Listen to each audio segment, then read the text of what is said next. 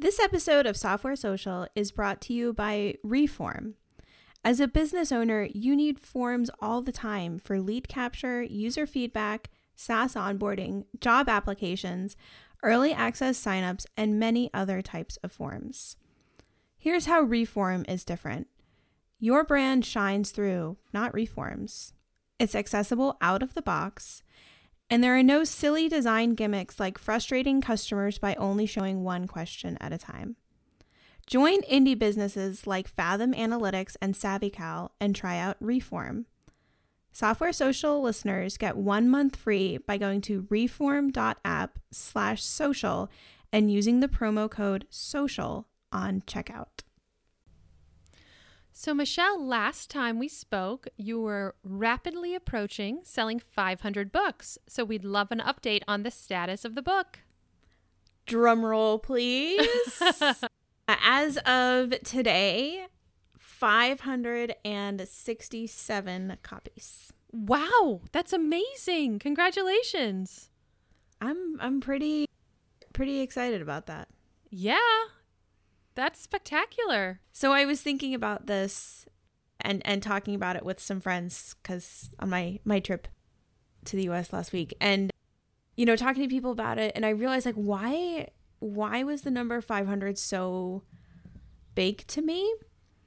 And I think it's because when I first started writing this, like the newsletter and everything else, I was like, okay, only the people on the newsletter are the only ones who are ever going to buy this book. Right? Like, worst case scenario, I'm writing this just to have a central place to send people when they ask me about doing customer research. And then as I sort of, admitted to myself that it was becoming a book, then I was like, so only the people on this list are going to buy it. Maybe like a quarter of them or like half, that's like, it's going to sell like 50, 100 copies, maybe like 200, like lifetime, like ever. But it's really only going to be people who have heard me talk about it, like, who are basically doing this because I have implored them to do so, because I've been like, it's been really helpful for Geocodio, you should do it. And they're taking my word for it. But 500 or 567, that's like way more than, the 30 odd newsletter readers that I interviewed as part of the writing process. That's more people than subscribe to the newsletter. That's, I guess, about as many people listen to this podcast as of right now on a weekly basis. That's way more than I thought. And that's only in the first 2 months. And I mean, I feel like I keep quoting him so much that we really need to have him on or just get a clip of him saying it. But as our friend Mike Buckby says, that is stranger money. That is people who don't know me, who don't care about me, who, aren't just buying the book to be nice because they're my friend, right? Like, that's people who recommended it to other people who bought it because somebody recommended it to them. And that kind of feels like massive validation for like the concept of customer research to me when, I feel like there's all these stereotypes about, developers not wanting to talk to people, and there's so many old school ways of doing business where people think that the only ideas come from, sort of inside the building or that they're above talking to customers, right? Like, feels like repudiation of all of that for the concept. And you've definitely reached outside your 1 degree of separation network. Yeah. In terms of the reach the book has had. Yeah. Yeah, that's super, I don't know. I guess when you set your expectations very low, you're always going to be pleasantly surprised. So I feel like even when I had 5 people subscribing to the newsletter, I was like, wow, even my friends are tolerating me on. Like, that was even a surprise. So yeah. Yeah. It's amazing. I don't know if you've had a chance yet to listen to the podcast with Nadia, but she was on last week. I had her on while you were out. She did 3 months of customer research. So for 3 months, before she built her alpha, she just interviewed customers for 3 months. I was like, yes, that's amazing. And she talked a lot about how she's been incredibly successful. She has 500,000 users. And she talked about how that was the critical piece to her building her business, was taking that time out. And of course, this is before your book existed, but like taking that time out to do that customer research. And she used this term called synthesis, which I loved. So she would do, I mean, it was like she had read your book, even though your book didn't exist. She would videotape her customer interviews, and then she would go back and she would said, and then I would go back and I think she said she would synthesize them. But basically what she meant is she would watch the whole interview over and really try to absorb and hear what they were saying. It was fascinating. But to your point, the importance of customer research is becoming more and more evident to all of us, especially developers who just want to build things and not talk to people. I mean, I guess I want to clarify that, like, I didn't invent any of this stuff. It's been around for. But the key is, I feel like, sorry to interrupt. I feel like the key is there's a hole in the market because we don't know how to do it. Yeah. I mean, that's the thing. We know this is a thing. We know this is important, but most of us don't know literally what do you do. And I think your book meets such a need because it's like, literally, if you don't know what to say these words. Like, here are the words you can say when you get confused or lost or scared. Yeah. I mean, it's like there's an amazing, wonderful body of work on customer research, and so I hear what you're saying. I always want to be very clear. Like, I did not invent this concept, and I reference a lot of that in the book. And I'm more so, I guess, I'm rephrasing it, and sort of I'm reminded of a quote from Goethe that I'm going to garble, which is basically that all brilliant thoughts have already been thought, and we merely have to rethink them in our own experience and our own words. And I guess that's sort of what I have tried to do, is to bring my own kind of voice and perspective to it for that level of here is, if you truly do not know what to say, then here is what you can say. I mean, it reminds me of what Sean did too. Didn't he say that he did like hundreds of hours of research before? Yeah, he did a lot. I think he said 80 stuff too. Sticks in my head, but it was quite a lot of hours. Yes. I wonder how you feel about hearing that, because you have said a couple of times in the past how you wished you could just like, I don't know if you wished it, but like you felt like you needed to like go in a cave for like 3 months and then just research. And I have been like, no, like do it alongside what you're already doing. Like you don't have to go, quote unquote, in the cave, to figure this out. But it sounds like her story left a really strong impression on you. And I'm curious how that changes your perspective. So her story left a really strong impression on me because she literally is taking on Amazon as a solo founder. Oh, she is a co-founder now, but as a solo founder. So I think the reason Nadia's story resonated was because she found the problem that everyone said cannot be solved, and she's trying to solve it. So to me, that's really inspiring. And it was the problem everyone said cannot be solved. And so on her quest to figure out how to solve it, she had to talk to so many people. I feel like my problem is a little bit smaller, which is fine. And I do think for what I'm building, which is like really just a widget when push comes to shove, doing the customer research alongside the development has been good because I can iterate quickly. And there's a certain amount of validation that comes with making money from a product. Mm-hmm. But it sounds like from Nadia, you really admire her, I guess, her tenacity and her courage. I literally cannot believe it. This is the most amazing thing. She basically, and I think really her success, which is something we don't talk about as much, I think her success comes from, she described it like founder product fit. Like she loves to read. And for those who didn't hear the podcast, she is the founder of StoryGraph, which is basically Goodreads, but 1,000,000 times better. They have over 500,000 users. They've been featured in famous publications. They're basically on track to kill Goodreads. It's really fascinating to watch her journey. And I think the thing that inspires me so much is this problem seemed like impossible. Like everyone's like, yeah, Goodreads kind of sucks, but I don't know how you would solve that. It's too hard, right? It's too hard. And she just went for it and the reason she went for it is because she realized early she loved books. She loved the space, and she just was so excited to work in this space. So she actually found like founder product fit before she found product market fit, which is interesting. But the founder product fit is what kept her going, you know, through the first year, which sounds like it was pretty challenging. Wow. So as someone who loves customer research and reads a lot of books, it sounds like I should listen to this episode. Yeah, you said it was on Software Social last week, right? Totally was. You would love it.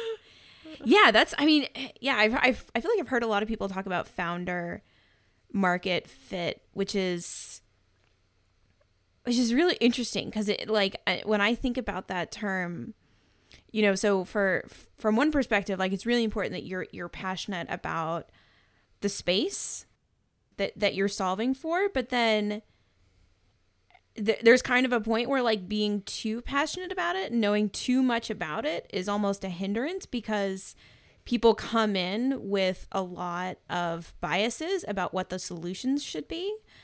And I tend to think more about it, you know, being passionate about the customer in that space and having empathy for the customer in that space, you know, and it's not just being passionate about the concept of books, but the reader experience of books, which is the customer of books. Right.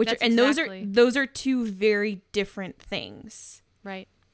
Yep. And that's exactly, I think, why she's found so much success, because she was so focused on the customer, the reader of books. I'm curious, like, how, you know, you mentioned how you think about, you know, integrating customer research with simple file upload. Has customer research really come up with Hammerstone? Not yet. I need to talk to my people about this, because this is an interesting thing, because Erin has been doing so much work to kind of be out there and be visible in the Laravel space. But so we've had like the informal, like, this is great, we totally want this kind of messages, but I wouldn't say that we've done any in-depth customer research yet. Mm-hmm. I mean, that's also a case where, you know, being one of the customers is really helpful, because if you are, you know, like Erin is, like, so in tune with the customers and really one of them, that you're, you know, releasing things that they're really excited about because you're really excited about it, like, that can play out pretty well. I think in many cases that's where we come from with Geocodio. But, you know, at a certain point, like how far does that get you? Right. So, speaking of customer research, always speaking of customer research. We're always speaking of customer research. So, one of the things that has been so great about Simple File Upload is I have 0 support requests. It is apparently actually that easy to use, because no one ever emails me. Great, right? No one ever emails me. So 2 weeks ago, we did another round of Will You Talk With Me emails with the Amazon gift card as incentive, and we got exactly 0 responses. So people are actively using it. But again, it's only, I don't know, 20, 25. I have 20, 25 paid users. So I want to do something. I have a plan. And I think what I should do is I should add additional pricing tiers. And the reason I think this is, if you think about how Heroku works typically. So, for example, Paper Trail, which is a logging app, is really popular on Heroku. And what they do is there's a free tier, but you're limited. You're log limited. So then then they have all these itty bitty tiers. Then it's like, oh, here's my $15 tier. And then I get however much log storage I get. And here's my $30 tier, X amount of log storage. So what happens to me, literally every app, you sign up for the free tier and then you upgrade when you need it. Sentry, I believe, is the same way. Sentry gives you a free tier, and then when you need more error reporting or logging or whatever, you upgrade. So I think I should offer a free tier and a $15 tier on Heroku. So I don't know if you heard my little keyboard strokes there, but I was pulling up your current page on the Heroku Marketplace. Yeah. And just for context, most of your customers are still coming from Heroku. Is that right? Or It's interesting. All of them? Most are coming. I think the split is, probably 2/3 are coming from Heroku.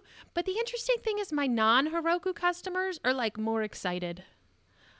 And so that's kind of an interesting, like they talk to me a little bit more, but that's a whole nother thing we are not going to have time to talk about. I kind of think it was a mistake to release this, not a mistake, but I released it. I did Heroku and then I released it out into the world. And I did that because I thought my people were going to be front-end developers who don't use Heroku, so they wouldn't have to deal with AWS. And that has not proven to be true. So that's a whole different thing. So, and now Michelle, like, I feel like I'm trying to get out of that place where I feel like I don't have enough time. But I feel like I don't have enough time because now I have to maintain 2 completely independent billing setups. Because Heroku's deal is totally different than how you do Stripe. And that is a lot. Every time I want to make a change, it's a huge deal. Okay, but that's not what I want to talk about. I want to talk about this pricing plan on Heroku. Oh, there's like so many things in there I want to dive into. Right. So many things. Hold on a minute. Okay. Can we pull this back for a second? Yeah. How many hours a week are you working on this right now? Right now I'm doing about 1 day a week, which is, 8 hours, maybe 10. Okay. And we don't want to spend all of those 8 to 10 hours dealing with billing. Right. That's the problem. Yeah. That is in fact And I the feel, problem. I mean, like months ago, I mean, even like a year ago now, we were kind of going through like, should you do free tiers? Should you do free trials? Should you do just paid? Like, should you do pay as you go? Should you do a monthly? Like like it's kind of mind boggling, like how many different permutations of a pricing model you could go with. And so I'm looking at the plans right now. So so just as it stands right now, and this is it the same on Heroku as on non-Heroku? Like, is the pricing the same? It is Okay. right now. Yeah. So basic is $35 a month. Pro is $80 a month. And then custom is $250. And then need a larger plan? Let our customer success team help. Our customer success team of Colleen. And so what you're saying is, you think that just your hypothesis here is that if you add a free tier, then you will get more signups that will then convert into paid plans, which means that your hypothesis of why more of the original Heroku users when you were in alpha and beta did not convert into paying users is because your free your subscription plans were too high. Correct. All of that sound correct? That sounds correct to me. And your basis for this hypothesis is other services that you have looked at. Correct. I feel like I need a free plan, like a free tier, and it would be super low storage. So you can try it out. You can get, do that. And then maybe like a $15 or $19 tier. So by super low storage, are you talking like 1 gig? Like no, basically lower. they can like 200 megs. Really? Like so like basically 5 images. so they can like upload like 5 files and then be like, hey boss lady, give me the P card so we can subscribe to this. Yeah, because I think the problem is, I mean, I know I like to do this. I don't really know if you're looking at this, you want to try it out. And right now you have no way to on Heroku, because there's no free trial on Heroku. Like you have no real way to try it out on Heroku.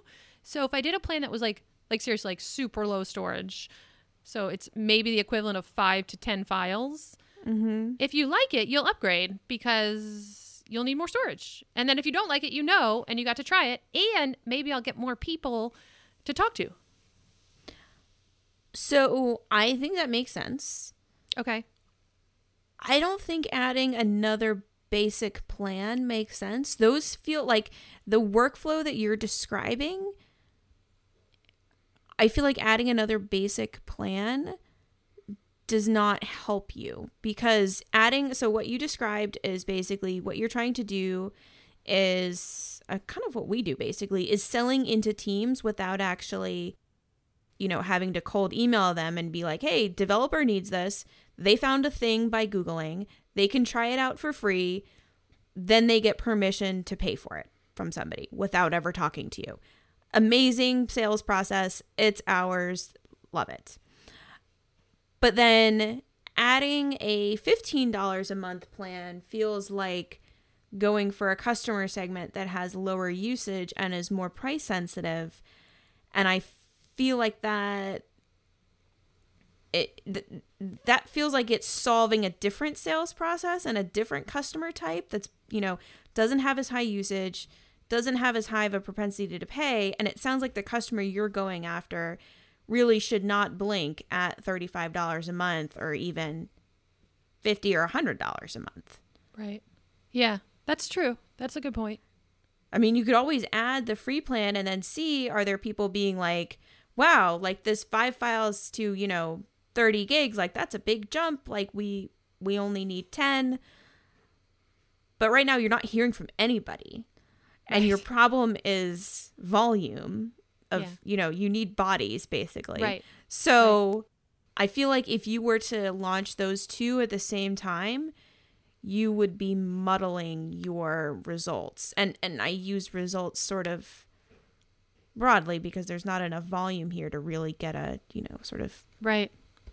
a statistically significant result or, anything out of that data. But it sounds like you need more people coming in and you need like something to see if that helps.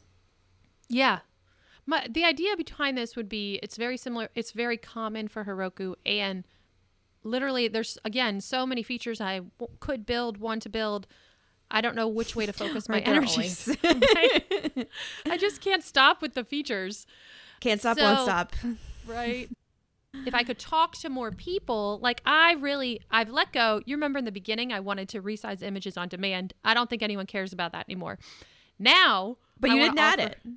I did not add it. Yay! You didn't spend time on something people didn't end up people buying. Don't care about. That's a win. That's a win.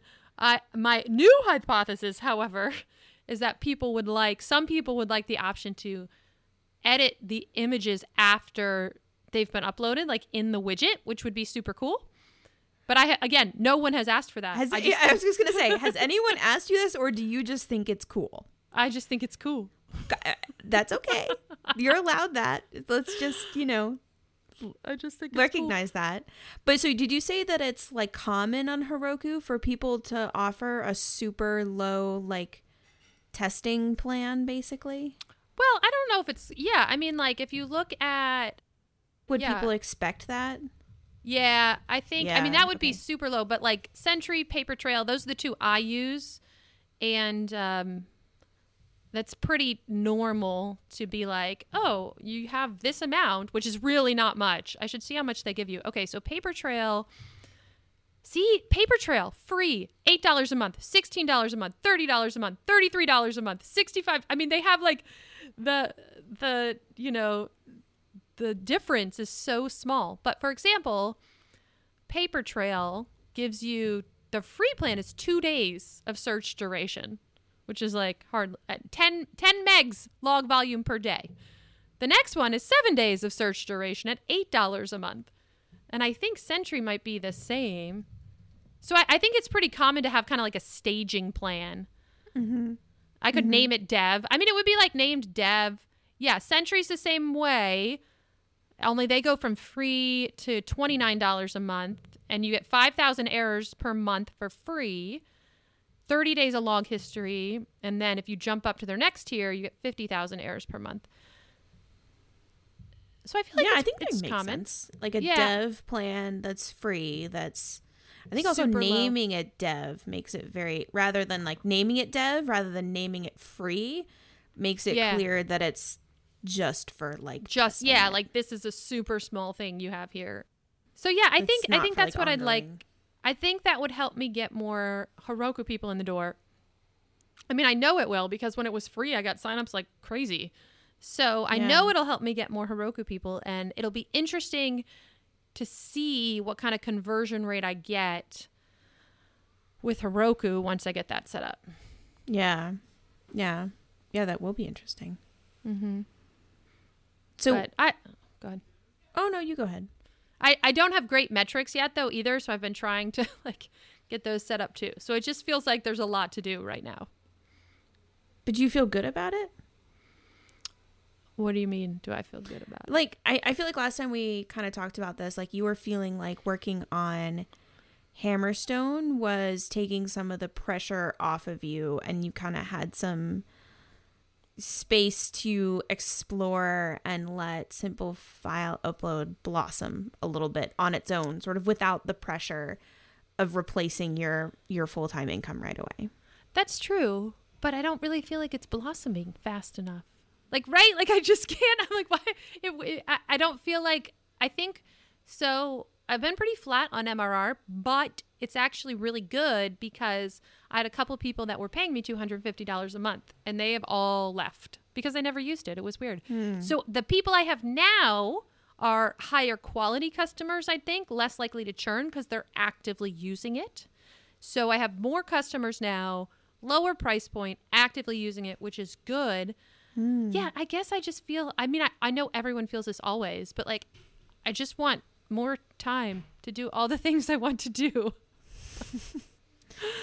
You know, it's not a fun place to be in where your revenue is flat, but the fact that it's flat says something about the business, that people are paying every month. It's not declining. You lost some of the big, what do we call them? The whale customers, right? But it's still coming in every month. And okay, so maybe it was blooming and then the flower petals froze a little bit and they've paused. Yeah. But I think this idea for adding a dev plan is really interesting. I'm excited to see where that goes. Yeah, I am too. I think it feels good to like be able to continue to do things to move the product forward. And I think this is better than building new features. Because I think that people will like, this is definitely better. Seriously, like, I mean, like thinking back on like Geocodio, like our big revenue jumps did not come from new features. They came from pricing changes. Yeah. Yeah. I think this will be good because if I can get more people to talk to me, then I can get a better sense of what is important to people. I mean, that's really the goal is I can't make the product better unless I talk to people. And that's what you've been saying for almost a year. What's it been, like 7 months? 100% true. Well, it sounds like you have your work cut out for you for this week. Yeah, it'll be interesting. Yeah, it'll be interesting to see how this goes. Good chat. Good chat. Good chat. We'll talk to you next week. Huge thanks to all of our listeners who've become software socialites and support our show. Chris from Chipper CI, the daringly handsome Kevin Griffin, and Mike from Gently Used Domains, who has a nice personality, Dave from Recut, Max of Online or Not, Stefan from Talk to Stefan, Brendan Andrade of Brightbits, Team Tuple, Alex Hillman from the Tiny MBA, Rami from Hovercode and Rocket Gems, Jane and Benedict from Userlist, Kendall Morgan, Ruben Gomez of Signwell, Corey Haynes of Swipewell, Mike Wade of Crowd Sentry, Nate Ritter of Room Steals, Anna Mast of SubscribeSense, Jeff Roberts from Outseta, Justin Jackson, Megamaker, Jack Ellis and Paul Jarvis from Fathom Analytics, Matthew from Appointment Reminder, Andrew Culver at Bullet Train, John Coster, Alex of Corso Systems, Richard from Stunning, Josh, the annoyingly pragmatic founder, Ben from Consent Kit, John from Credo and Editor Ninja, Cam Sloan, Michael Copper of Newsy Proposals, Chris from URL Box, Callie of Toslet, Greg Park from Trait Lab,